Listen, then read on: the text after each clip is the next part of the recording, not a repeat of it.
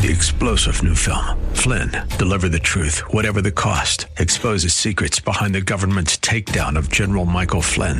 Flynn knew what the intel world had been up to. He ordered the first audit of the use of contractors. This set off alarm bells. He told the truth. He was the most dangerous person for Donald Trump to hire. They had to get rid of Flynn. Flynn, deliver the truth, whatever the cost. Available now. Watch it today. Go to salemnow.com. salemnow.com. Thanks for listening to the Town Hall Review with Hugh Hewitt podcast, bringing to you the best voices on the stories and issues that matter. Helping make it all possible is the generous partnership with the Pepperdine Graduate School of Public Policy. Here's another piece I'll trust you enjoy. You know, look, I know that what you're doing comes from a very good place, and I know that in part just because I know you, but also you've really, over the years, pointed out the policy flaws that I think have left so many Black Americans disenfranchised. This new movie, and by the way, I say new, this is actually a sequel to the original Uncle Tom that you wrote, but this is the second one. And you get into some of these things. I mean, people ought to know there was a lot of success, was there not, within the African-American community long before the war on poverty in the 1960s, in my estimation, really destroyed so much of it. Absolutely. And by the way, it's a collaborative effort, both these films. The director is Justin Malone. He's absolutely brilliant. It was scored by an amazing composer named Damon Criswell and co-written by the star Chad O. Jackson, a guy named Ryder Ansel, and myself. So it's a collaborative effort. But you're absolutely right about the success of Black America. The first one talks about post-slavery. When you're talking about an environment with the Klan, lynchings, Jim Crow, still Black people kept moving forward. Why? Basically 4 reasons. Reliance on family. Even during slavery, a Black child was more likely to be born under a roof with his biological mother and biological father than today. Reliance on American values. You look at speeches by people like Frederick Douglass, and they're replete with references to patriotism and to American values, even though obviously America was not living up to those values when it came to Black Americans. Entrepreneurship. Booker T. Washington, who was born a slave, wrote a book called Up From Slavery in 1901, Trish. That's just 36 years after slavery. And you read the book, he's more optimistic about the future of Black America than people like Ibram X. Kendi, the anti-racist, and Black Lives Matter are today. And of course, Judeo-Christian values, a belief in hard work, a belief that God does not give you a burden that you cannot fulfill.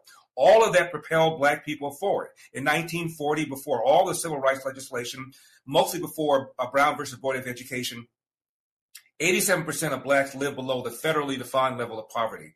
20 years later, by 1960, that number had fallen to 47%. That's a 40-point drop in 20 years, the greatest 20-year period of economic expansion in the history of Black America. Why? Reliance on family. In some instances, a Black kid was more likely to be born to a mother and father married to each other than a white kid. And again, reliance on American values, reliance on entrepreneurship, and reliance on God. You fast forward, and this is where Uncle Tom 2 comes in. You have organizations like Black Lives Matter, whose co-founders are self-admitted trained Marxists. Marx was an atheist who wanted to dethrone God.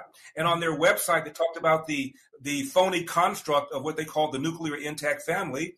And of course, Karl Marx was opposed to private ownership of property, therefore opposed to entrepreneurship. And Black Lives Matter is anything but hostile to America and believes America is systemically racist. Somehow things went really, really off course. I mean, the cynic in me says it's about power, it's about politics and, self-interest, right? I mean, you look at Black Lives Matter, and by the way, the financial success, right, of those people that are running it. And that tells you quite a bit. For some reason, I think there's been this attraction to, if we have big government and we have politicians in place that push that idea of big government, you keep people down. They're not able, frankly, to succeed enough themselves. And there's kind of a perverted undertone, in my estimation, to all of it. Larry, your take. Agreed. And it's about power. It's about telling Black people that you are systemically victims, that white people are systemically oppressors. And by the way, we Democrats are the party of social justice and pull that lever for us. The civil rights movement have gone from a righteous movement for equal rights into a non-righteous movement for equal results and all sorts of other things that have nothing whatever to do with civil rights, whether it's abortion, whether it's critical race theory, whether it's demand for reparations. The civil rights movement has been co-opted, if not kidnapped, by a collection of Marxists, collectivists, income redistributionists that are hurting the Black community.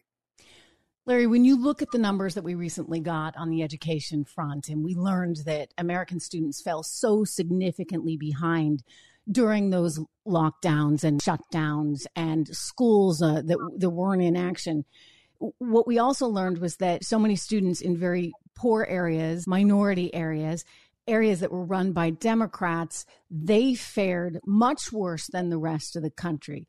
Is there a takeaway there that people should remember? Absolutely. And again, you look at a place like Baltimore.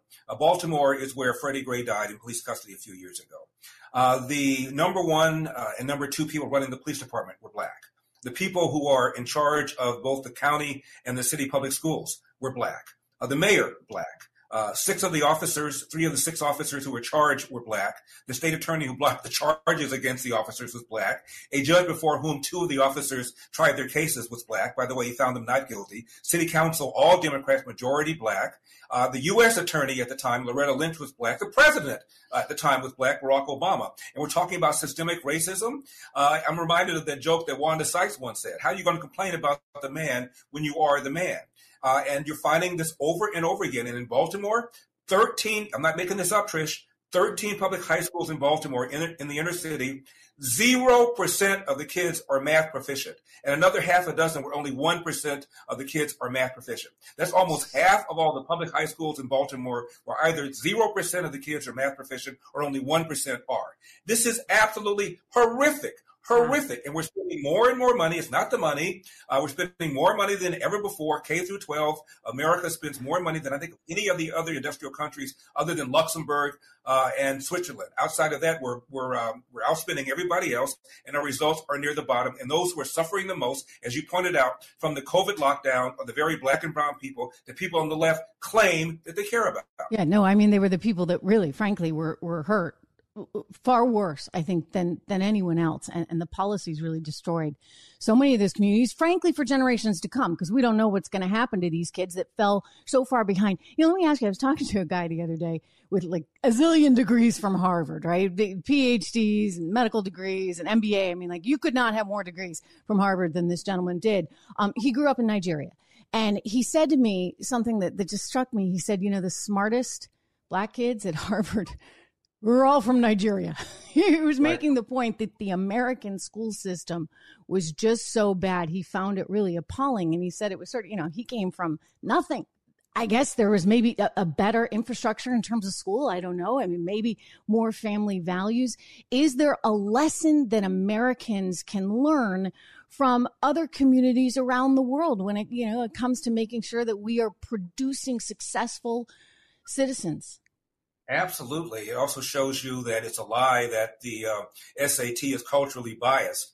And look at Asian Americans in our own country.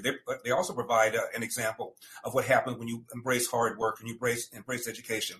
And regarding Nigerian Americans, their net worth per capita is higher than the net worth per capita of white Americans. And so much for this notion that America is systemically racist. It's about hard work. It's about embracing the values of hard work. You get out of life what you put into it. And the formula to leave poverty to get to the middle class is pretty easy. The steps are pretty easy, if not complicated to implement.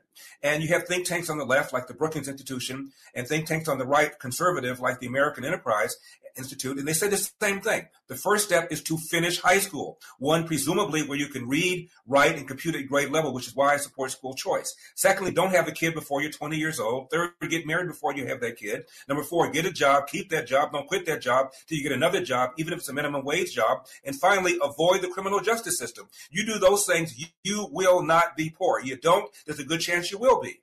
Yeah, we're talking to Larry Elder, a wonderful gentleman I've known many, many years. You all probably know him because he ran for governor of California. Well, wish you had gotten that one. California wish you had gotten that one. Anyway, Larry is out with a brand new movie. You can download it right now. UncleTom.com. UncleTom.com. There's a reason you chose that name, isn't there? Well, because one of the themes in both of the movies is that people like myself who bring the truth, who talk about hard work, who don't sit around whining about how oppressed we are derided as Uncle Toms, as was Booker T. Washington. You know, the brilliance of the left is not only have they convinced women to marry the government, and men to abandon their financial and moral responsibility through the welfare state, but anybody who calls them out is now the bad guy. I'm an Uncle Tom. I'm the black face of white supremacy. I'm a bootlicker. I'm a coconut. I'm an Oreo. That's how successful they are.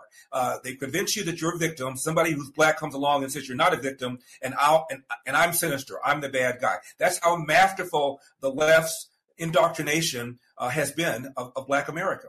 Well, Larry, keep doing what you're doing. I think it's so important. Self-empowerment, that's the key, by the way. That's the key to everything. You tell a child they can't succeed, they assume they can't. If you tell them you got all the ability in the world, it's up to you. Well, you know, maybe it puts a little more pressure on them, but it allows them to dream. It allows them to move forward, and that's our country to move forward. Absolutely. One of the people in our film is a pastor named Bodhi Bakum. And he talks about the fact that people in Haiti, as we speak, are lining up just for a chance to get into America, an America that black Americans consider to be systemically racist. He said there's no other country a black person would rather be unless the black person is born and raised in America. Thanks for listening to the Town Hall Review. Our program is coming today in partnership with the Pepperdine Graduate School of Public Policy. It's America's most unique graduate leadership programs offered on Pepperdine's breathtaking campus in Malibu, California. Learn more at publicpolicy.pepperdine.edu. If you're enjoying the podcast, please tell a friend to go to Town Hall Review and sign up as well today.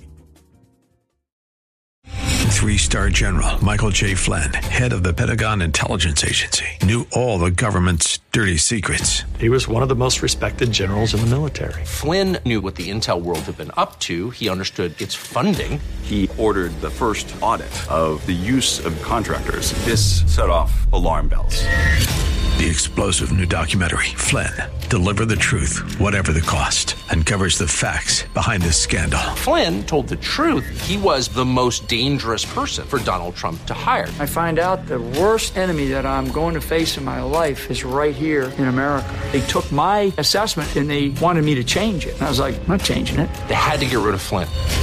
With in-depth interviews, archival footage, and never-before-seen personal records of the man behind the headlines. I just felt like I was drowning. Flynn, Deliver the Truth, Whatever the Cost. Available now. Watch it today. Go to salemnow.com. salemnow.com.